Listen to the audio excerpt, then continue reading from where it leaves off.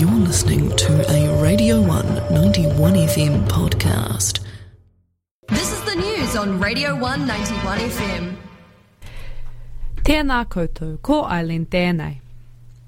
Ukrainian troops are being evacuated from their last remaining stronghold in the besieged city of Mariupol. Host to the largest battle in the Russian invasion of Ukraine, Mariupol largely fell to Russia last month, but Ukrainian forces held a large steelworks in the city. Today, the General Staff of Ukraine's armed forces said that the personnel remaining in the steel plant had fulfilled their mission and for them to be evacuated through humanitarian corridors.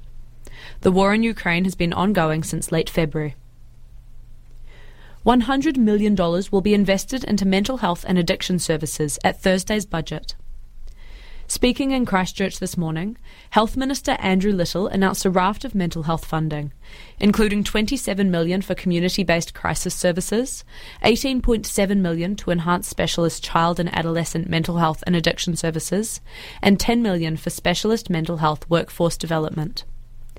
The government has also confirmed $90 million in funding for in-school mental health services for primary and intermediate-age students. And that was the Bulletin on the R1 News. Now, the weather. The Radio 1 91 FM weather. I tēnei rā, Otipoti can expect partial cloud, light winds and showers in the afternoon, with a high of 16 and a low of 8. Āpōpō, look forward to a high of 17 and a low of 10, with partial cloud clearing to sunshine in the afternoon. That was a Radio 1 91 FM podcast. You can find more of them at r1.co.nz/podcast.